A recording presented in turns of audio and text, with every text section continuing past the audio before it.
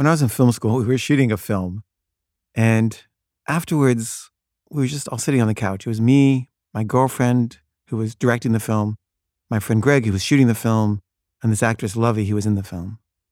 And it had been a stressful day, and Lovey had been kind of sad.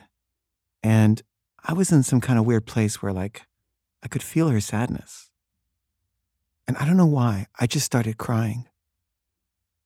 And then suddenly, Lovey's crying, and then my girlfriend is crying, and then Greg is crying, and we're all just sitting on the couch crying, the four of us. No words were exchanged. No one said anything about why or how. I don't even know why we were crying. We just were. And we cried for like 2 minutes. And this may be the greatest experience of my life.